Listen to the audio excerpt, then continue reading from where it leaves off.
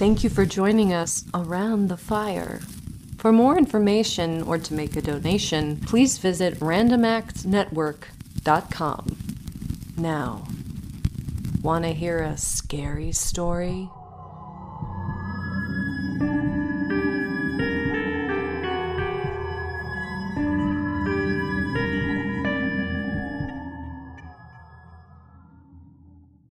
When you need mealtime inspiration, it's worth shopping Kroger, where you'll find over 30,000 mouth-watering choices that excite your inner foodie. And no matter what tasty choice you make, you'll enjoy our everyday low prices, plus extra ways to save, like digital coupons worth over $600 each week. You can also save up to $1 off per gallon at the pump with fuel points. More savings and more inspiring flavors make shopping Kroger worth it every time. Kroger, fresh for everyone. Fuel restrictions apply.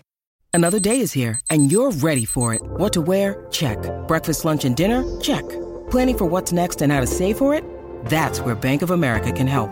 For your financial to-dos, Bank of America has experts ready to help get you closer to your goals.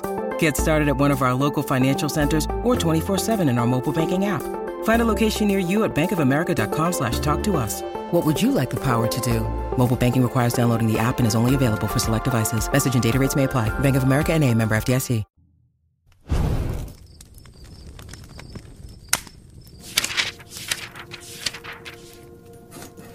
I have not yet met the woman in number 212. I don't even know her name. She never patronizes the hotel restaurant, and she doesn't use the lobby. On the 3 occasions when we passed each other, we didn't speak, although we nodded in a semi-cordial, non-committal way. I should like very much to make her acquaintance. It is lonesome in this dreary place. With the exception of the aged man down the corridor, the only guests are the woman in number 212 and myself. However, I shouldn't complain. The quiet is precisely what the doctor ordered. I wonder if the woman in number 212, too, has come here to rest. She is so very pale, but her paleness is not sickly. It's rather wholesome in its ivory clarity. She appears tall, walking erectly with a brisk stride. She must have arrived in a car, for she certainly was not a passenger on the train that brought me, though she arrived very soon after myself. I had briefly rested in my room and was walking down the stairs when I encountered her ascending with her bag. I found it odd that the bellboy did not show her to her room. It is odd, too, that with so many vacant rooms in the hotel, she should have chosen number 212 at the extreme rear. The building is long and narrow, 3 stories high.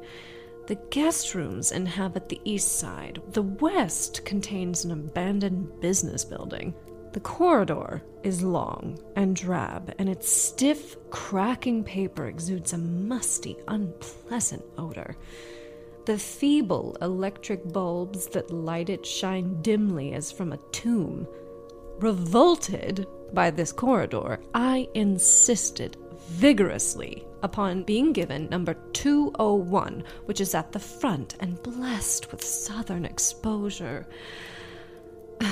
The room clerk, a disagreeable fellow with a hideous mustache, was very reluctant to let me have it, as it is normally reserved for some important guests. I fear my stubborn insistence has made him an enemy.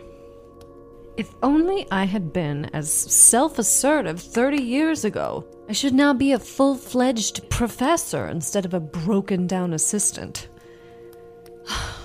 Oh well. The summer's rest will probably do me considerable good. It is pleasant to be away from the university. There is something positively gratifying about the absence of greasy student faces. If only it were not so lonely. I must devise a way of meeting the pale woman in number 212. Perhaps the clerk could assist. I have been here exactly a week, and if there is a friendly soul in this miserable little town, he has escaped my notice. The workers at the hotel and restaurant would accept my money with flattering eagerness, but studiously avoid even the most casual conversation. Despite the coolness of my reception, I have been frequently venturing about. In the back of my mind, I have kept hopes of encountering the woman at number 211. I wonder why she has moved from number 212.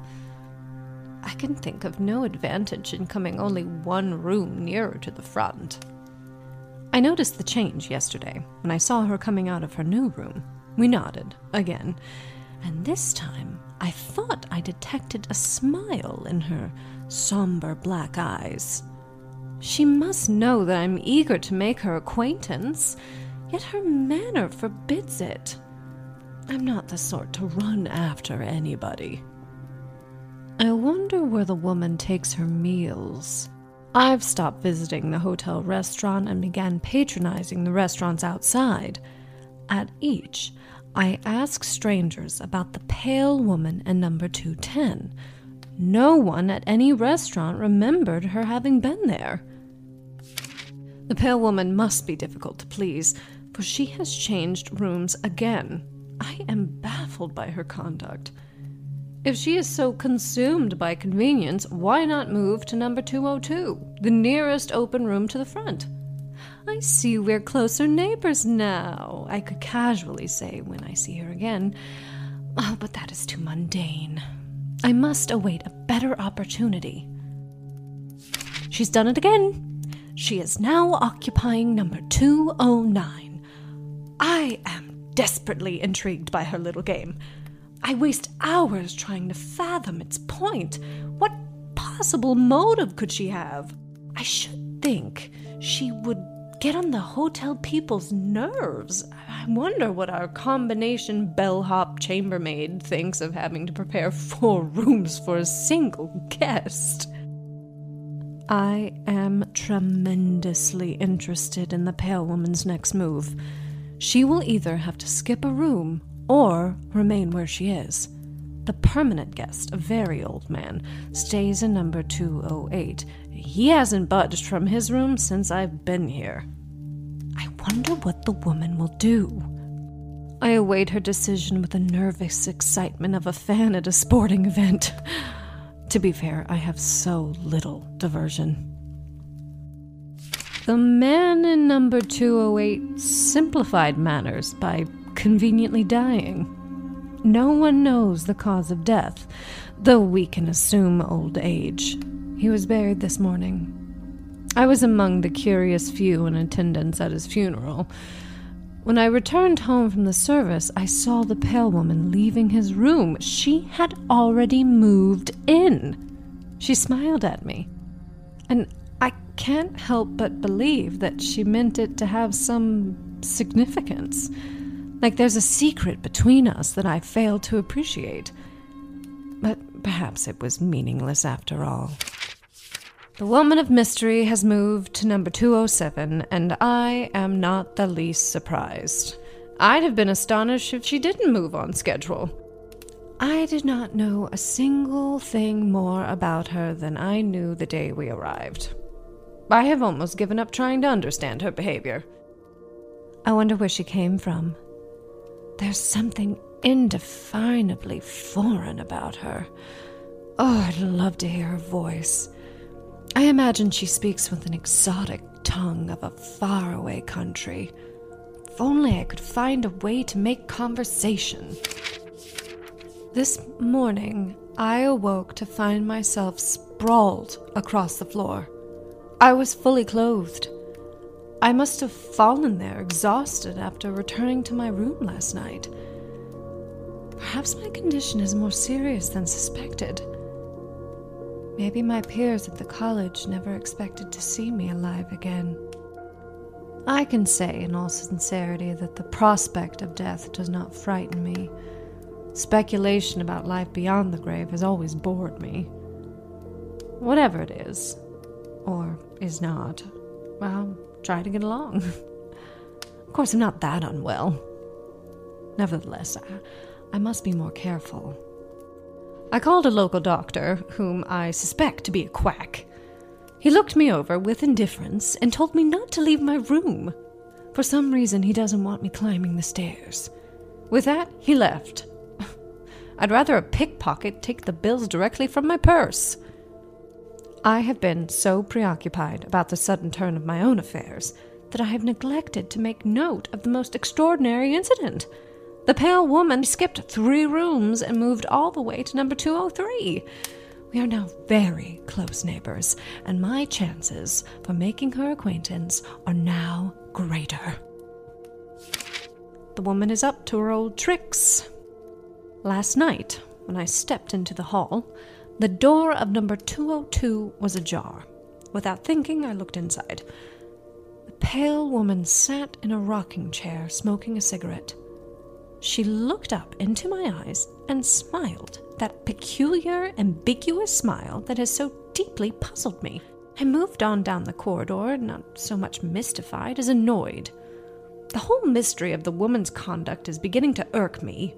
It is all so utterly lacking in motive. In that moment, I decided that though we may never meet, I would learn her identity. I summoned the clerk to my room. "Please tell me," I asked abruptly, "who is the woman in the room next door?" The clerk stared wearily and uncomprehendedly.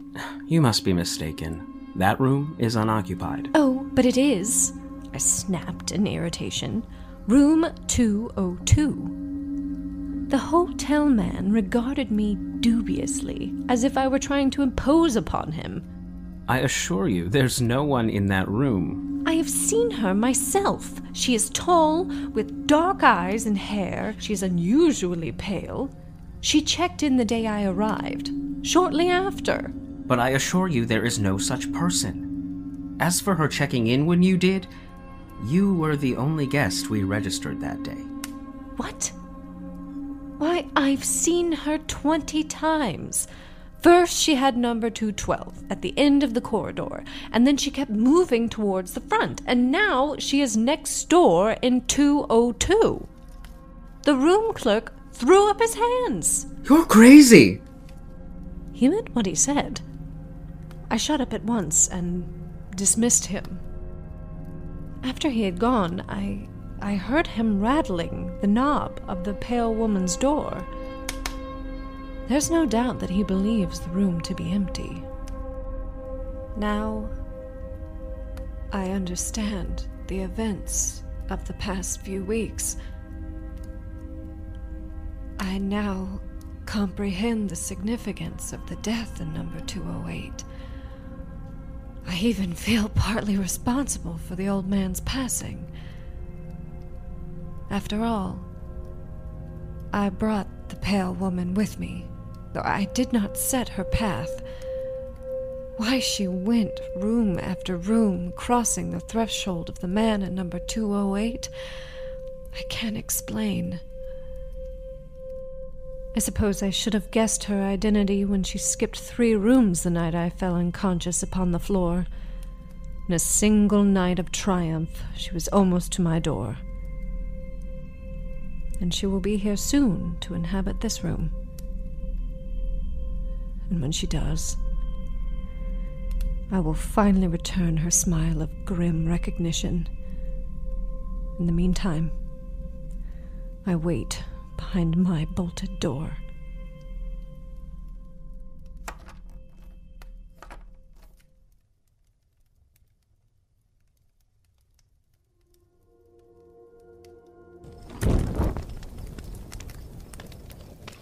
Doctors had given him just 1 month to live, a month to wonder. What comes afterward? There was one way to find out. Ask a dead man. The amber brown of the liquor disguised the poison it held, and I watched with a smile on my lips as he drank it. There was no pity in my heart for him. He was a jackal in the jungle of life, and I was one of the carnivores. It is the lot of the jackals of life to be devoured by the carnivore. Suddenly, the contented look on his face froze into a startled stillness. I knew he was feeling the first savage twinge of the agony that was to come. He turned his head and looked at me, and I saw suddenly that he knew what I had done. "You murderer!"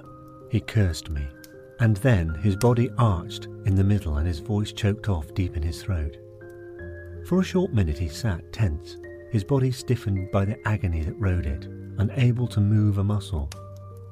I watched the torment in his eyes build up to a crescendo of pain, until the suffering became so great that it filmed his eyes, and I knew that, though he still stared directly at me, he no longer saw me.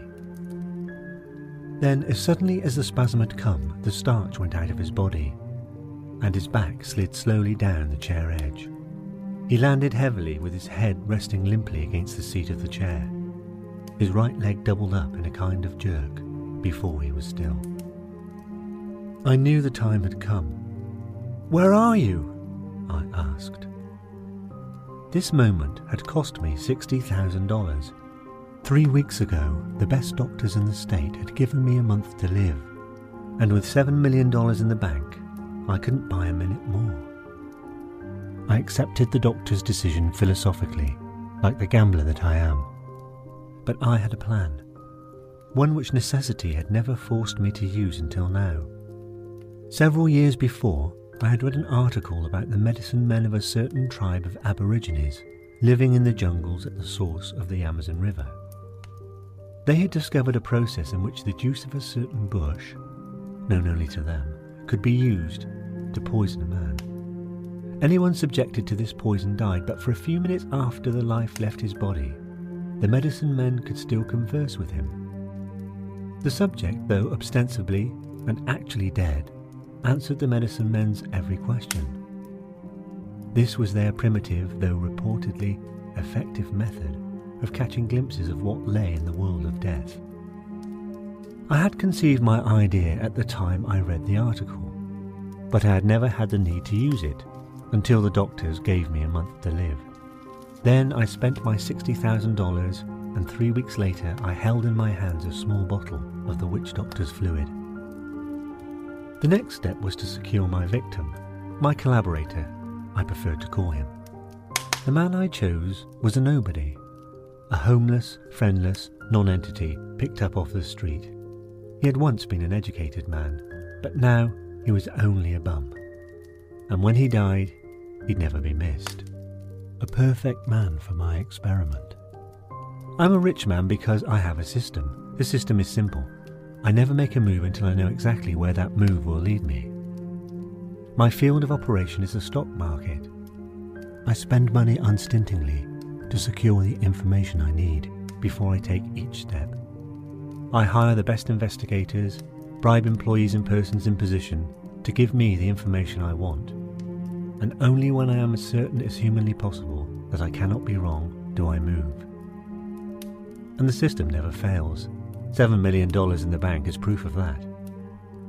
Now, knowing that I could not live, I intended to make the system work for me one last time before I died. I'm a firm believer in the adage that any situation can be whipped, given prior knowledge of its coming, and of course, its attendant circumstances. "Where are you?" I repeated, louder and sharper this time. For a moment he did not answer, and I began to fear that my experiment had failed. Slowly, unnaturally, as though energized by some hyper-rational power, his lips and tongue moved. The small muscles about his eyes puckered with an unnormal tension, while the rest of his face held its death frost. The words he spoke were clear. "I am in a tunnel," he said. "It is lighted, dimly, but there is nothing for me to see." Blue veins showed through the flesh of his cheeks, like watermarks on translucent paper. He paused, and I urged, "Go on." "I am alone," he said. "The realities I knew no longer exist. I am damp and cold. All about me is a sense of gloom and dejection. The walls to either side of me seem to be formed, not of substance, but rather of the soundless cries of melancholy, of spirits I cannot see. I am waiting in the gloom for something which will come to me, and I have no thought of questioning it. His voice died again. "What are you waiting for?" I asked. "I do not know," he said, his voice dreary with the despair of centuries of hopelessness. "I only know that I must wait." The tone of his voice changed slightly. "The tunnel about me is widening, and now the walls have receded into invisibility. The tunnel has become a plain, but the plain is as desolate, as forlorn and dreary as was the tunnel, and still I stand and wait. How long must this go on?" He fell silent again, and I was about to prompt him with another question. I could not afford to let the time run out in long silences. But abruptly, the muscles about his eyes tightened, and subtly a new aspect replaced their hopeless dejection. Now they expressed a black, bottomless terror. For a moment I marvelled that so small a portion of a facial anatomy could express such horror. "There is something coming toward me," he said. "A beast, of brutish foulness. Beast is too inadequate a term to describe it, but I know no words to tell its form. And it is coming closer. It has no organs of sight as I know them, but I feel it can see me. Or rather, that it is aware of me, with a sense sharper than vision itself. It is very near now." The expression of terrified anticipation centred in his eyes, lessened slightly, and was replaced instantly by its former deep, deep despair. "I am no longer afraid," he said. "Why?" I interjected. "Why?" I was impatient to learn all that I could before the end came. "Because," he paused, "because it holds no threat for me. Somehow, someday I understand, I know, that it too is seeking that for which I wait." "What is it doing now?" I asked. "It has stopped beside me, and we stand together, gazing across the stark, empty plain. Now a second awful entity with the same leashed virulence about it moves up and stands at my other side. We all three wait, myself with a dark fear of this dismal universe, my unnatural companions with patient, malicious menace. Bits of," he faltered, "I can name it only, aura, go out from the beasts like an acid stream and touch me, and the hate and the venom chill my body like a wave of intense cold. Now there are others of this awful breed behind me. We stand, waiting, waiting for that which will come. What it is I do not know." I could see the pallor of death creeping steadily into the last corners of his lips, and I knew that the end was not far away. Suddenly, a black frustration built up within me. "What are you waiting for?" I screamed. I knew that the answer held the secret of what I must know. If I could learn that, my experiment would not be in vain. I had to know that answer. "Think, think," I pleaded. "What are you waiting for?" "I do not know." The dreary despair in his eyes, sightless as they met mine, chilled me with a coldness that I felt in the marrow of my being. "I do not know," he repeated. Yes, I do know." Abruptly, the plasmatic film cleared from his eyes, and I knew that for the first time since the poison struck, he was seeing me clearly. I sensed that this was the last moment before he left for good. It had to be now. "Tell me, I command you," I cried. "What are you waiting for?" His voice was quiet as he murmured, softly, implacably, before he was gone. "We are waiting," he said, "for you."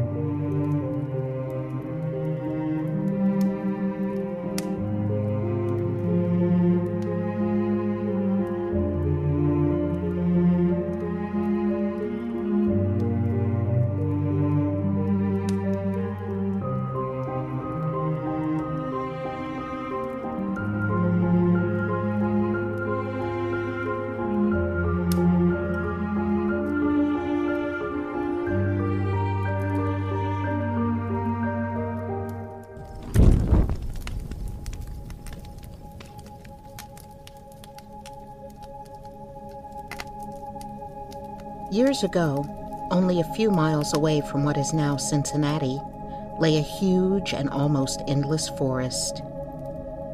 The area had a few settlements, but many of them had already been left as people headed further west. Among those remaining was a man who had been one of the first people to arrive in the area. The man's name was said to be Murlock. Though he was middle-aged, he appeared to be in his 70s. His hair and long, full beard were white. His gray, lifeless eyes were sunken. His face was wrinkled. He was tall and thin with drooping shoulders. Something other than time had been the cause of his aging. His modest log cabin was surrounded on all sides by the great forest. The darkness and silence of the trees were a proper fit, as no one ever knew him to smile or speak an unnecessary word. He met his needs by selling and trading the skins of wild animals. The home had a single door directly opposite a window, which was boarded up. No one could remember a time when it was not, and no one knew why it had been closed. As the man was known to spend the days in the sun, he surely would have enjoyed the light and air. Eventually, Murlock was found in his cabin, dead. It was not the time or place for medical examinations or newspapers. It was agreed that he had died from natural causes, and his body was buried near the cabin. He was laid to rest next to his wife, who had died so long before that she almost felt like a legend herself. When Murlock built his cabin, he was young, strong, and full of hope. He began the hard work of creating a farm. He kept a rifle and used it to hunt. He had married a young woman, in all ways worthy of his honest love and loyalty. She shared the dangers of life with a willing spirit and a light heart. There is no known record of her name or details about her. They loved each other and were happy. One day Murlock returned from hunting in a deep part of the forest. He found his wife sick with fever and confusion. There was no doctor or neighbor within miles, and he knew that he couldn't leave her alone to find help. So Murlock tried to take care of his wife and return her to good health. But at the end of the third day, she fell into unconsciousness and died. He was surprised that he did not cry, surprised and a little ashamed. Surely it is unkind not to cry for the dead. Murlock had sense enough to remember that the dead must be prepared for burial. He made a mistake now and again while performing this special duty. He did certain things wrong, and others, which he did correctly, were done over and over again. Once she was buried, he thought to himself he would miss her. He stood over the body of his wife in the disappearing light. He fixed the hair and made finishing touches to the rest. He did all of this without thinking, but with care. Murlock had no experience in deep sadness, an artist of powers that affects people in different ways. His heart could not contain it all. His imagination could not understand it. To one it comes like the stroke of an arrow, shocking all the emotions to a sharper life. To another it comes as the blow of a crushing strike. Murlock did not know he was so hard struck. That knowledge would come later and never leave. Soon after he had finished his work, he sank into a chair by the side of the table upon which the body lay. He stared at his wife's face in the deepening darkness. He laid his arms upon the table's edge and dropped his head onto them, tearless and very sleepy. At that moment, a long, screaming sound came in through the open window. It was like the cry of a lost child in the far deep of the darkening forest. But the man did not move. He heard that unearthly cry upon his failing sense, again and nearer than before. Maybe it was a wild animal, or maybe it was a dream. For Murlock was asleep. Some hours later, he awoke, lifted his head from his arms, and listened closely. He knew not why. There, in the black darkness by the side of the body, he remembered everything without a shock. He strained his eyes to see, he knew not what. His senses were all alert. His breath was suspended. His blood was still, as if to assist the silence. Who, what, had awakened him, and where was it? Suddenly, the table shook under his arms. At the same time, he heard, or imagined he heard, a light, soft step, and then another. The sounds of bare feet walking upon the floor. He was afraid beyond the power to cry out or move. He waited there in the darkness through what seemed like centuries of such fear. Fear as one may know, but yet live to tell. He tried but failed to speak the dead woman's name. He tried but failed to stretch his hand across the table to learn if she was there. His throat was powerless. His arms and hands were like lead. Then something most frightful happened. It seemed as if a heavy body was thrown against the table with a force that pushed against his chest. At the same time, he heard and felt the fall of something upon the floor. It was so violent a crash that the whole house shook. A fight followed, and a confusion of sounds impossible to describe. Murlock had risen to his feet. Extreme fear had caused him to lose control of his senses. He threw his hands upon the table. Nothing was there. There is a point at which fear may turn to insanity, and insanity incites to action.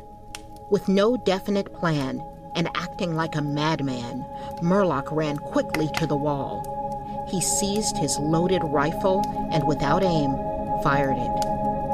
The flash from the rifle lit the room with a clear brightness. He saw a huge, fierce panther dragging the dead woman toward the window. The wild animal's teeth were fixed on her throat. Then there was darkness blacker than before, and silence. When he returned to consciousness, the sun was high and the forest was filled with the sounds of singing birds. The body lay near the window, where the animal had left it when frightened away by the light and sound of the rifle.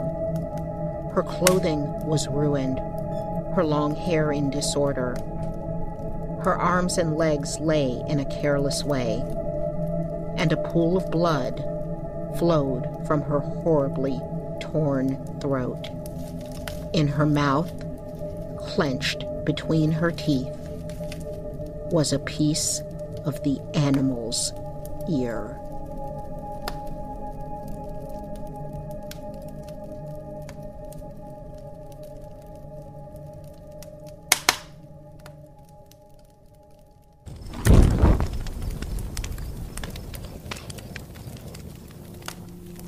I had loved her madly. Why does one love? Why does one love? How queer it is to see only one being in the world, to have only one thought in one's mind, only one desire in the heart, and only one name on the lips, a name which comes up continually, which rises like the water in a spring, from the depths of the soul, which rises to the lips, and which one repeats over and over again, which one whispers ceaselessly, everywhere, like a prayer. I am going to tell you our story, for love only has one, which is always the same. I met her and loved her, that is all. And for a whole year I have lived on her tenderness, on her caresses, in her arms, in her dresses, on her words, so completely wrapped up, bound, imprisoned in everything which came from her, that I no longer knew whether it was day or night, if I was dead or alive, on this old earth of ours, or elsewhere. And then she died. How? I do not know. I no longer know. But one evening she came home wet, for it was raining heavily, and the next day she coughed, and she coughed for about a week, and took to her bed. What happened, I do not remember now. But doctors came, wrote, and went away. Medicines were brought, and some women made her drink them. Her hands were hot, Her forehead was burning, and her eyes bright and sad. When I spoke to her, she answered me, but I do not remember what we said. I have forgotten everything. Everything. Everything. She died, and I very well remember her slight, feeble sigh. The nurse said, "Ah," and I understood. I understood. I knew nothing more. Nothing. I saw a priest who said, "Your mistress?" And it seemed to me as if he were insulting her. As she was dead, nobody had the right to know that any longer, and I turned him out. Another came who was very kind and tender, and I shed tears when he spoke to me about her. They consulted me about the funeral, but I do not remember anything that they said, though I recollected the coffin and the sound of the hammer when they nailed her down in it. Oh, God. God. She was buried, she, in that hole. Some people came, female friends. I made my escape and ran away. I ran, and then I walked through the streets and went home. And the next day, I started on a journey.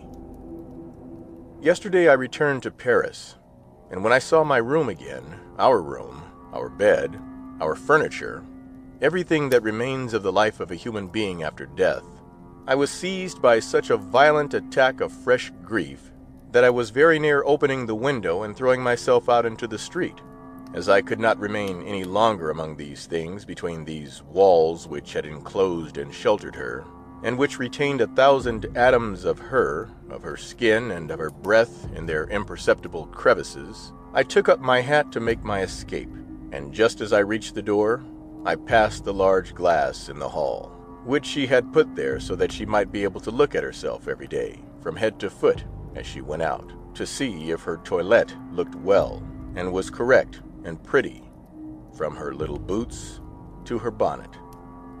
And I stopped short in front of that looking-glass, in which she had so often been reflected. So often, that it also must have retained her reflection. I was standing there, trembling, with my eyes fixed on the glass, on that flat, profound, empty glass, which had contained her entirely, and had possessed her as much as I had, as my passionate looks had. I felt as if I loved that glass. I touched it. It was cold. Oh, the recollection. Sorrowful mirror, burning mirror, horrible mirror, which makes us suffer such torments. Happy are the men whose hearts forget everything that it has contained, everything that has passed before it, everything that has looked at itself in it, that has been reflected in its affection, in its love. How I suffer. I went on without knowing it, without wishing it. I went towards the cemetery. I found her simple grave, a white marble cross with these few words: "She loved, was loved, and died." She is there, below, decayed. I sobbed with my forehead on the ground, and I stopped there for a long time, a long time. Then I saw that it was getting dark, and a strange, a mad wish, the wish of a despairing lover, seized me. I wished to pass the night, the last night, in weeping on her grave, but I should have been seen and driven out. How was I to manage?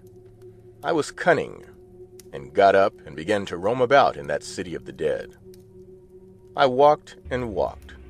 How small this city is in comparison with the other, the city in which we live, and yet how much more numerous the dead are than the living.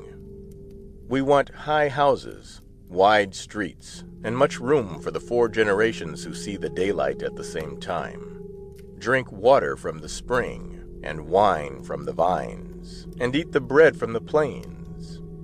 And for all the generations of the dead, for all that ladder of humanity that has descended down to us, there is scarcely anything afield, scarcely anything. The earth takes them back. Oblivion effaces them. Adieu.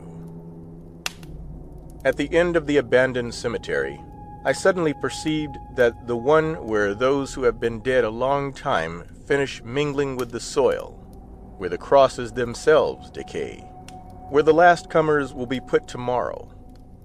It is full of untended roses, of strong and dark cypress trees, a sad and beautiful garden nourished on human flesh.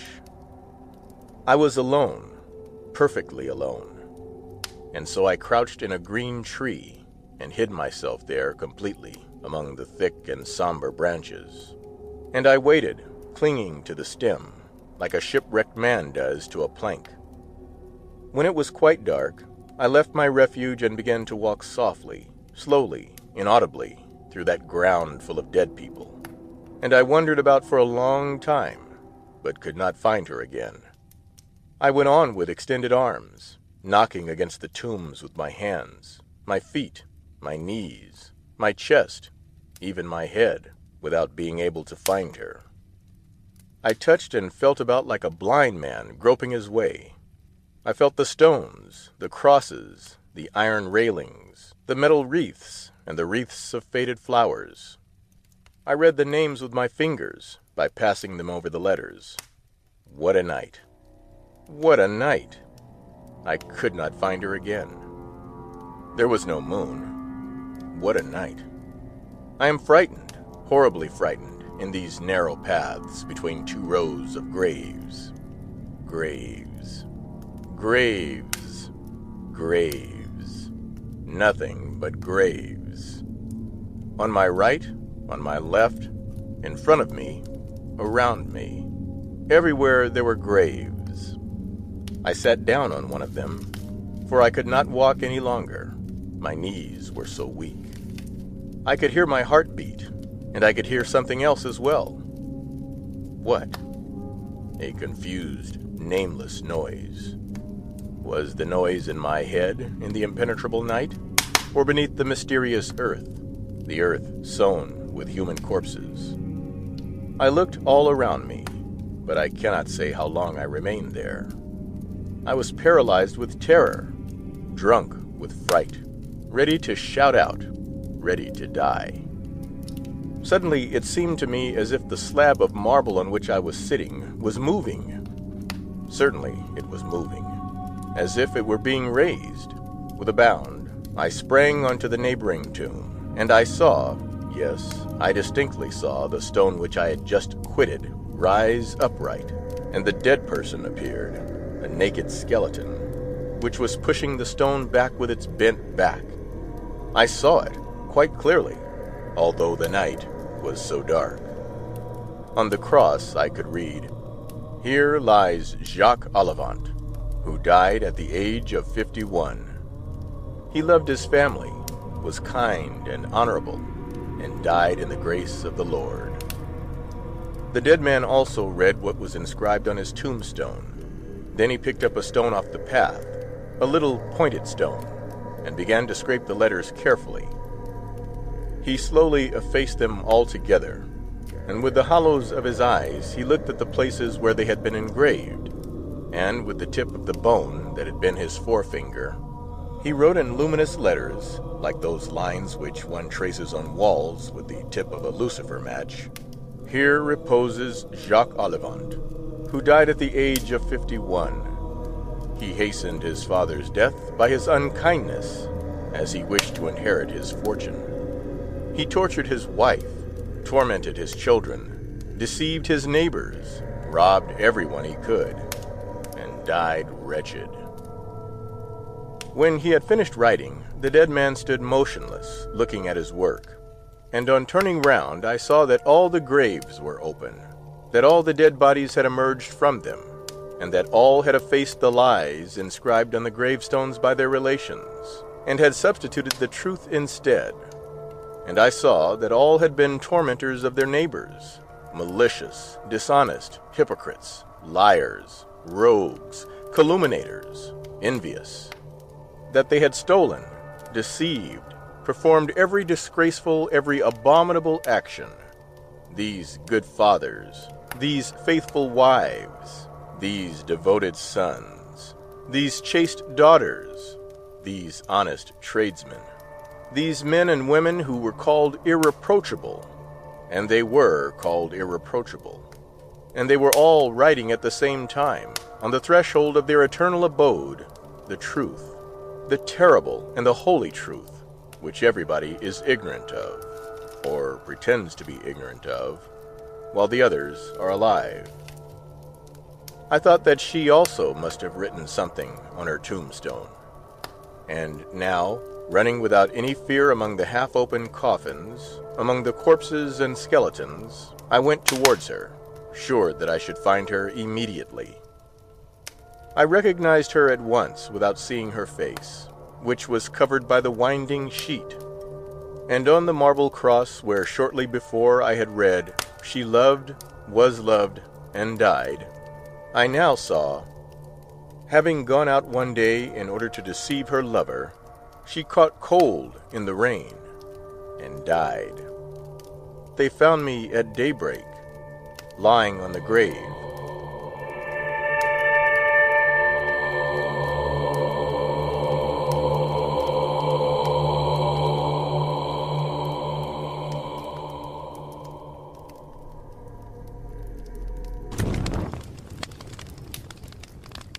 From my infancy, I was noted for the docility and humanity of my disposition. My tenderness of heart was even so conspicuous as to make me the jest of my companions. I was especially fond of animals, and was indulged by my parents with a great variety of pets. With these I spent most of my time, and never was so happy as when feeding and caressing them. I married early, and was happy to find in my wife a disposition not uncongenial with my own. We had birds, goldfish, a fine dog, rabbits, a small monkey, and a cat. This latter was a remarkably large and beautiful animal, entirely black and sagacious to an astonishing degree. In speaking of its intelligence, my wife, who, at heart, was not a little tinctured with superstition, made frequent allusion to the ancient popular notion which regarded all black cats as witches in disguise. Not that she was ever serious upon this point. Pluto, this was the cat's name, was my favorite pet and playmate. I alone fed him, and he attended me whenever I went about the house. It was even with difficulty that I could prevent him from following me through the streets. Our friendship lasted in this manner for several years, during which my general temperament and character had experienced a radical alteration for the worst. I grew day by day more moody, more irritable, more regardless of the feelings of others. I suffered myself to use intemperate language to my wife, and at length I even offered her personal violence. My pets, of course, were made to feel the change in my disposition. I not only neglected but ill-used them. For Pluto, however, I still retained sufficient regard to restrain me from maltreating him. But my disease grew upon me, for what disease is like alcohol? And at length even Pluto began to experience the effects of my ill temper. One night, returning home, much intoxicated from one of my haunts about town, I fancied that the cat avoided my presence. I seized him, and in his fright at my violence, he inflicted a slight wound upon my hand with his teeth. The fury of a demon instantly possessed me. I took from my waistcoat pocket a penknife, opened it, grasped the poor beast by the throat, and deliberately cut one of its eyes from the socket. When reason returned with the morning, when I had slept off the fumes of the night's debauch, I experienced a sentiment half of horror, half of remorse for the crime of which I had been guilty. But it was at best a feeble and equivocal feeling, and the soul remained untouched. I again plunged into excess and soon drowned in wine all memory of the deed. In the meantime, the cat slowly recovered. He went about the house as usual, but, as might be expected, fled in extreme terror at my approach. I had so much of my old heart left as to be at first grieved by this evident dislike on the part of a creature which had once so loved me, but this feeling soon gave place to irritation, and then came the spirit of perverseness. It was this unfathomable longing of the soul to vex itself, to offer violence to its own nature, to do wrong for wrong's sake only, that urged me to continue and finally to consummate the injury I had inflicted upon the unoffending brute. One morning, in cold blood, I slipped a noose about its neck and hung it to the limb of a tree, hung it with the tears streaming from my eyes and with the bitterest remorse at my heart, hung it because I knew that it had loved me and had given me no reason of offense, hung it because I knew that in so doing I was committing a sin, a deadly sin, that would so jeopardize my immortal soul as to place it, if such a thing were possible, even beyond the reach of the infinite mercy of the most merciful and most terrible God. On the night of the day on which this cruel deed was done, I was aroused from sleep by the cry of fire. The curtains of my bed were in flames. The whole house was blazing. It was with great difficulty that my wife, a servant, and myself made our escape from the conflagration. The destruction was complete. My entire worldly wealth was swallowed up, and I resigned myself thenceforward to despair. On the day succeeding the fire, I visited the ruins. The walls, with one exception, had fallen in. This exception was found in a compartment wall, not very thick, which stood about the middle of the house, and against which had rested the head of my bed. The plastering had here in great measure resisted the action of the fire, a fact which I attributed to it having been recently spread. About this wall a dense crowd had collected, and many persons seemed to be examining a particular portion of it with very minute and eager attention. Their words, strange, singular, and other similar expressions excited my curiosity. I approached and saw, as if graven in bas relief upon the white surface, the figure of a gigantic cat. The impression was given with an accuracy truly marvelous. There was a rope about the animal's neck. My wonder and my terror were extreme, but at length reflection came to my aid. The cat, I remembered, had been hung in a garden adjacent to the house. Upon the alarm of fire, this garden had been immediately filled by the crowd. Someone must have cut down the animal from the tree and thrown it through an open window into my chamber. This had probably been done with the view of arousing me from sleep. The falling of other walls had compressed the victim of my cruelty into the substance of the freshly spread plaster, the lime of which, with the flames and the ammonia from the carcass, had then accomplished the portraiture, as I saw it.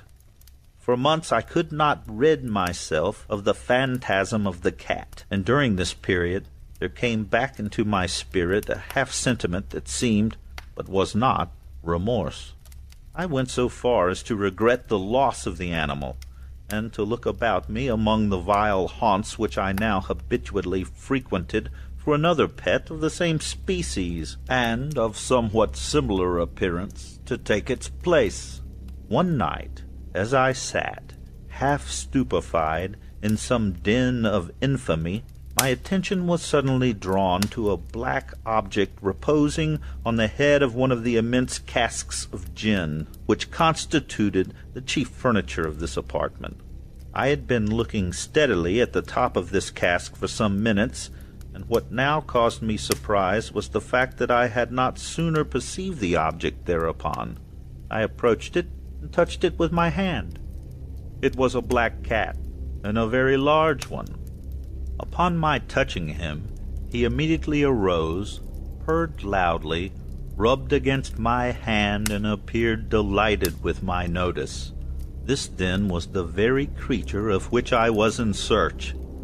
I at once offered to purchase it of the landlord, but this person made no claim to it, knew nothing of it, and had never seen it before. I continued my caresses, and when I prepared to go home, the animal evinced a disposition to accompany me. I permitted it to do so, occasionally stooping and patting it as I proceeded. When it reached the house, it domesticated itself at once, and became immediately a great favorite with my wife. For my own part, I soon found a dislike to it arising within me. This was just the reverse of what I had anticipated. I know not how or why it was, but its evident fondness for myself rather disgusted and annoyed me. These feelings of disgust and annoyance rose into the bitterness of hatred. I avoided the creature, yet a certain sense of shame and the remembrance of my former deed of cruelty prevented me from physically abusing it. What added, no doubt, to my hatred of the beast was the discovery, on the morning after I brought it home, that, like Pluto, it also had been deprived of one of its eyes. This circumstance, however, only endeared it to my wife, who, as I already have said, possessed in a high degree that humanity of feeling which once had been my distinguishing trait. With my aversion to this cat, however, its partiality for myself seemed to increase. It followed my footsteps. Whenever I sat, it would spring upon my knees, covering me with its loathsome caresses. If I arose to walk, it would get between my feet and thus nearly throw me down, or fastening its long and sharp claws in my clothes, clamber in this manner to my breast.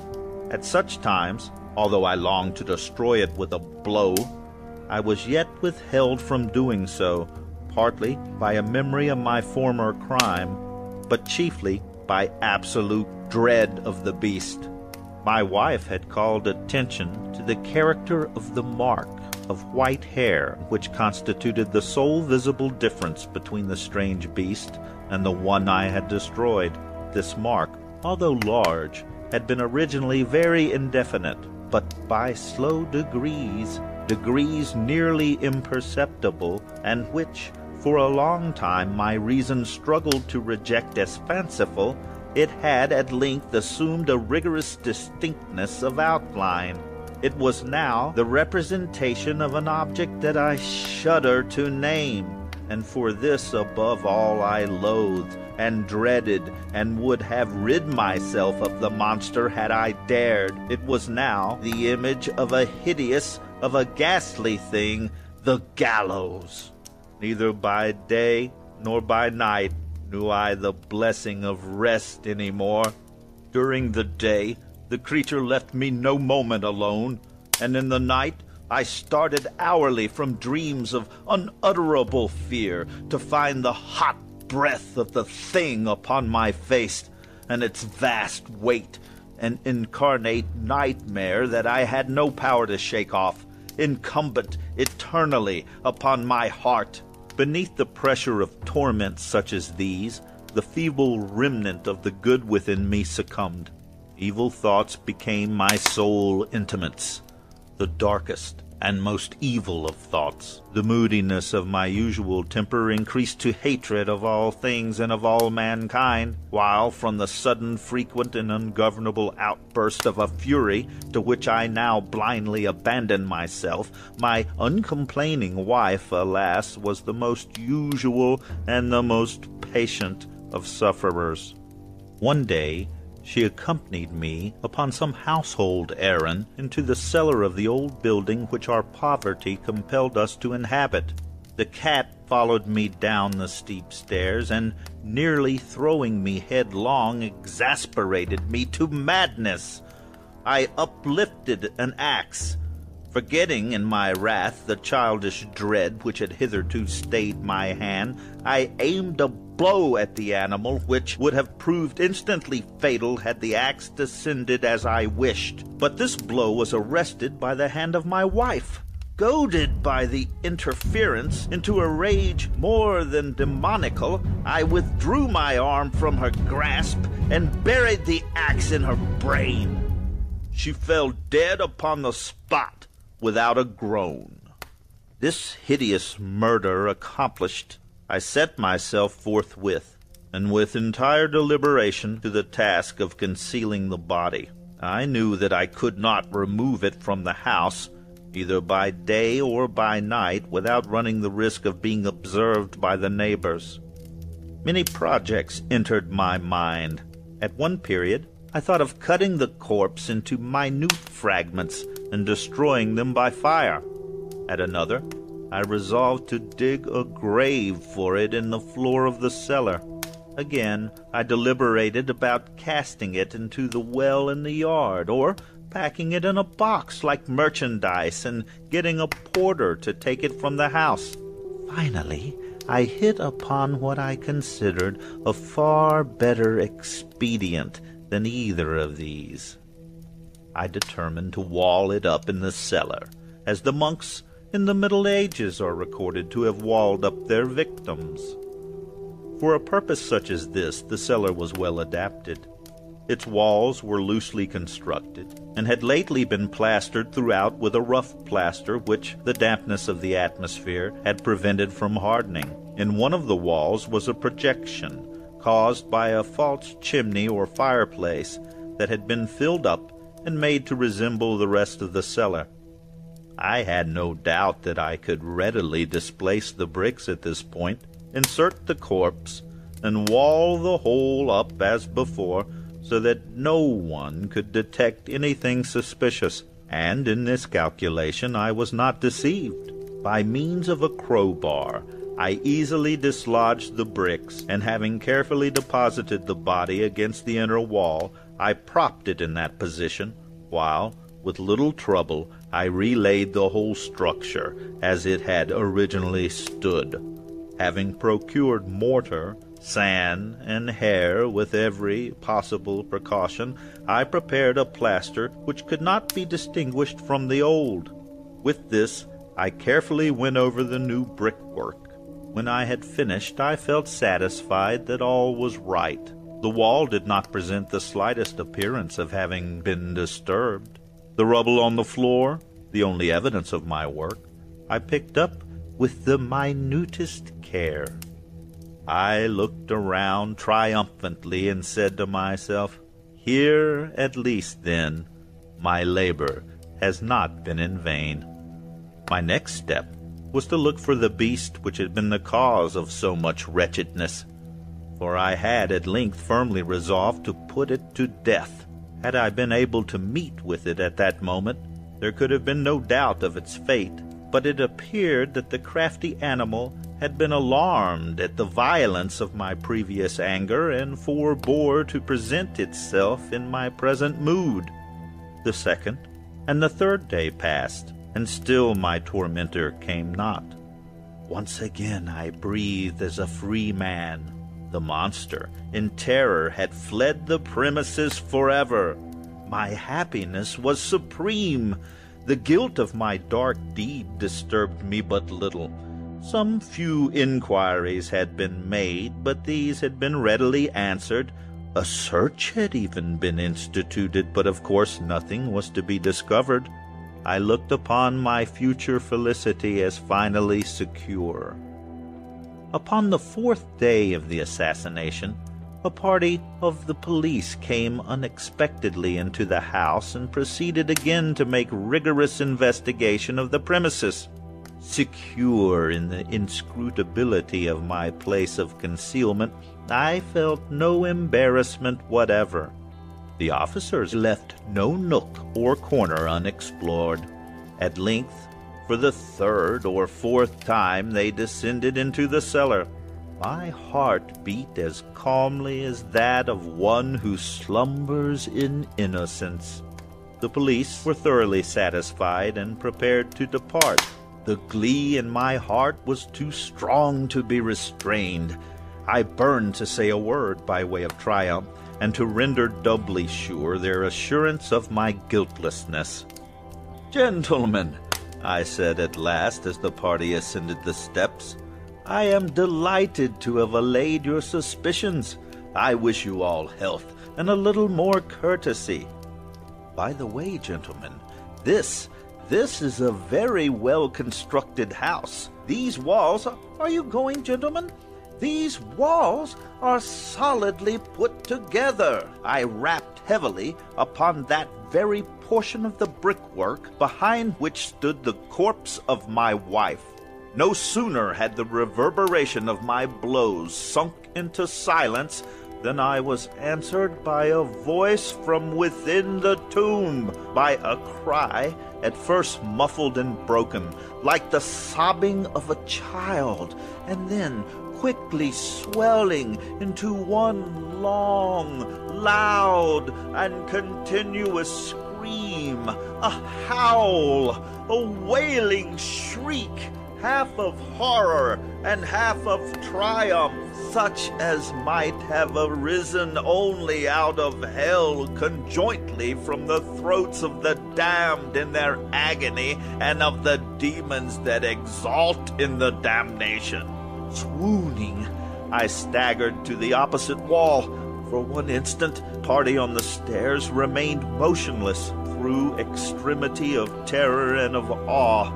In the next, a dozen stout arms were toiling at the wall. It fell bodily. The corpse, already greatly decayed and clotted with gore, stood erect before the eyes of the spectators. Upon its head, with red extended mouth and solitary eye of fire, sat the hideous beast whose craft had seduced me into murder, and whose informing voice had consigned me to the hangman. I had walled the monster up within the tomb.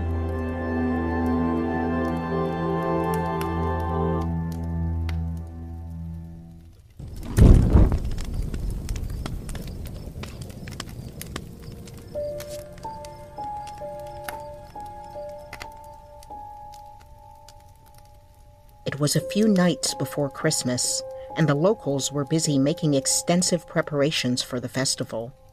The narrow streets, usually thronged with people, were now almost deserted, and the last shops open were rapidly closing for the night. In the comfortable coffee room of the Old Boar's Head, half a dozen guests, mostly travelers for work, sat talking by the light of the fire.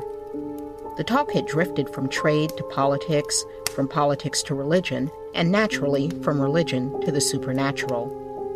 The first 3 stories fell flat, though they'd never failed before. It may have been the noise from outside or the well-lit interior of the room. A man snuffed the lanterns before telling the 4th story, and the streets had gone quiet and the room was enthralled. So enthralled that the entire group gasped when the waiter, George, spoke from the dark corner of the room, having been temporarily forgotten by the others. "That's what I call a good story," he said in the low, flickering light of the fire. "But there's a ghost in this very house, you know." The others, even the locals, hadn't heard of it. "It dates back a long time now," the gentleman continued, "but surely one of you has heard the name of Jerry Bundler." One of the others, a man named Hurst, spoke up. "Well, I've just heard odds and ends, but I never put much count to 'em. But the staff would be sacked prompt if they even mentioned it." "It's true," continued George. "My father worked here before me and knew the story well. He was a truthful man and steady churchgoer, and he swore until he died that he had seen the ghost of Jerry Bundler in this house. He was a vagabond pickpocket and thief who checked in for Christmas some 80 years ago. He ate his last supper right here where we sit and went up to bed. A pocket watch had fallen from his pack to the floor, but when a runner attempted to deliver it to his room, not knowing it was stolen property, of course, there was no answer from the stout oak door. Assuming he'd fallen quickly asleep, they set the watch aside for him to retrieve at breakfast. In the morning, the man remained in his room. As the afternoon neared, the staff knocked on his door once again, obtaining no answer. One worker went out to the courtyard and with a short ladder climbed onto the windowsill, while another waited outside the door. With a sudden smash of glass, the worker fell with a cry and landed in a heap on the stones below. As others gathered around him, they saw the pale face of the thief peeping down from the window above. Others joined the runner to break the door in, which had now been barred by heavy furniture. When they finally gained entrance, the first thing that met their eyes was the man's body, dangling from the top of the bed by his own handkerchief. "Which bedroom was it?" a man named Malcolm asked. The waiter shook his head. "That I can't tell you, but the story goes that Bundler still haunts this house, and my father declared positively that the last time he slept here, the spirit lowered himself from the top of his bed and tried to strangle him." The group grumbled, eager to guess in which room the terrible events took place. "There's nothing to fear," the waiter continued. "I don't believe for a moment that ghosts could really hurt someone. My father confessed that it was the unpleasantness of it all that upset him the most. Jerry's fingers might have been made of cotton wool for all the harm they could do." A mix of frightened and frustrated, the bulk of the group began heading to bed. George refilled a handful of whiskey glasses for the men that remained before leaving the room to begin his final tasks of the evening. Hurst scoffed at the waiter's bravery, telling the others he'd find a way to put him to the test. Leaving the fire, he ran lightly up the stairs to his room to wrangle about his proceedings.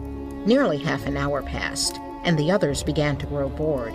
2 more men had retired from the fire to their bedrooms, leaving only a pair left downstairs. Suddenly, George burst into the room and rushed towards them. "He's here!" he shouted breathlessly, but the men only laughed. "In the kitchen. I didn't look for seeing him. There's only a glimmer of light in there, and he was sitting on the floor behind the counter. I nearly trod on him." The others continued laughing. "You're frightened, George," Malcolm said. "You'll never make a man." "Well, it took me unawares," said the waiter. "Not that I'd have gone to the kitchen by myself if I'd known he was there, and I don't believe you would either, sir." "Nonsense," the man retorted. "I'll go and fetch him now." But George stopped him with a catch of his sleeve. "You don't know what it's like, sir. It ain't fit to look by yourself." He was cut off by a smothered cry from the staircase and the sounds of someone stomping along the passage. Suddenly the door flew open and a figure burst into the room. George yelled in fear and stumbled backwards as the others made fun. Lighting the lantern, George could now see it was only Hurst. He had changed into knee breeches and a coat, a massive wig gone awry, and his face was fully greased. As the light flickered in the glass of the windows, the group realized that Hurst was trembling and gasping for air. "I've seen it," said Hurst with a hysterical sob. "Him, it, the ghost, whatever it is. I was coming down the stairs and I felt a tap." He broke off suddenly and peered nervously through the open door into the passage. "I thought I saw it again," he whispered. "No, there's nothing there," said George, whose own voice shook a little. "Go on. You felt a tap on your shoulder." "I turned round and saw it. A wicked, pale, white, dead face." "That's what I saw in the kitchen," said George. Hurst shuddered and dropped into a chair. "It's the last time I come to this house," he stated. "I leave tomorrow myself," said George. "I wouldn't return to that kitchen again for £50. "It's uttering the man's name that caused it, I expect," said Hurst. "Having it in our minds. Practically, we've been forming a spiritualistic circle without knowing it." "It's odd that they should both think they saw something," said Malcolm, feeling uneasy for the first time. "I saw it as plain as I see you, sir," said George solemnly. "Perhaps if you keep your eyes turned up the passage, you'll see it for yourself." They followed the direction of his finger, but saw nothing. "We'll come down to the kitchen with me," said Malcolm, looking around. "You can go if you like," said Hurst. "We'll wait here for you." The stout traveler walked towards the door and took a few steps up the passage. Then he stopped. All was quite silent, and he walked slowly to the end and looked down fearfully towards the glass partition which shut off the kitchen. As he neared, he couldn't bring himself to go to it, and looking over his shoulder, rushed back to the room. "Did you see it, sir?" whispered George. "Nothing at all," said Malcolm shortly. "Even as I fancy seeing anything just now, I saw nothing." Hurst sighed and finished his glass of whiskey. "Oh, I feel better now. I dare say you think I'm easily scared, but you didn't see it." "Not at all," said Malcolm, smiling faintly despite himself. "I'm going to bed," said Hurst, noticing the smile and resenting it. He rose from his seat and bid the company a friendly good night. Having heard his door close, Malcolm said, "I never saw a man so scared in all my life. Sort of poetic justice about it, isn't there?" But as he looked to George and the others, he saw fear in their eyes. One of them asked if anyone wanted to share a room for the night. "I will," said Malcolm. The other man who remained, Mr. Leek, scoffed. "I don't believe in ghosts," he said. "If anything comes into my room, I'll simply shoot it." "Bullets don't pierce spirits, Mr. Leek," George suggested. "Well, the noise would certainly wake the whole house," he laughed. "But if you're nervous, sir, the others will be only too pleased for you to sleep on the doormat inside their room, surely. If you gentlemen would only come down with me to put the gas out, I could never be sufficiently grateful." Malcolm and his newfound roommate joined him, peering carefully before them as they went. They snuffed the light without issue and returned to the lobby, extinguishing the gas there, too, and leaving the small group in the dim light of a single candle. Suddenly, they distinctly heard a step in the passage outside. It stopped at the door, and as they watched with bated breath, the door creaked and slowly opened. Malcolm fell back open-mouthed as a white, leering face with sunken eyeballs and close-cropped bullet head appeared at the opening. For a few seconds, the creature stood regarding them, blinking in a strange fashion at the candle. Then, with a sliding movement, it came a little way into the room and stood there as if bewildered. Not a man spoke or moved, but all watched with a horrible fascination as the creature removed its dirty neckcloth, its broken neck allowing his head to flop onto its shoulder. For a minute it paused, and then moved toward George with the cloth outstretched. There was a sudden flash and loud crashing noise, and the candle went out. In the pitch black, the men heard the sounds of a chair moving and something writhing on the floor. George struck a match and leapt to light the burner again. Malcolm felt ahead of him, touching the thing on the floor and finding it soft. With the candle lit again, he kneeled down and examined the thing, then rose swiftly, dipping his handkerchief into the water jug and returning to wipe away the white face. Leek's pistol fell to the floor as Malcolm sprang back with a cry of incredulous horror, leaning against the wall, deathly sick, and falling into the waiter's arms. Nobody spoke. They simply stared, spellbound, at the still, dead face of Hurst on the floor before them.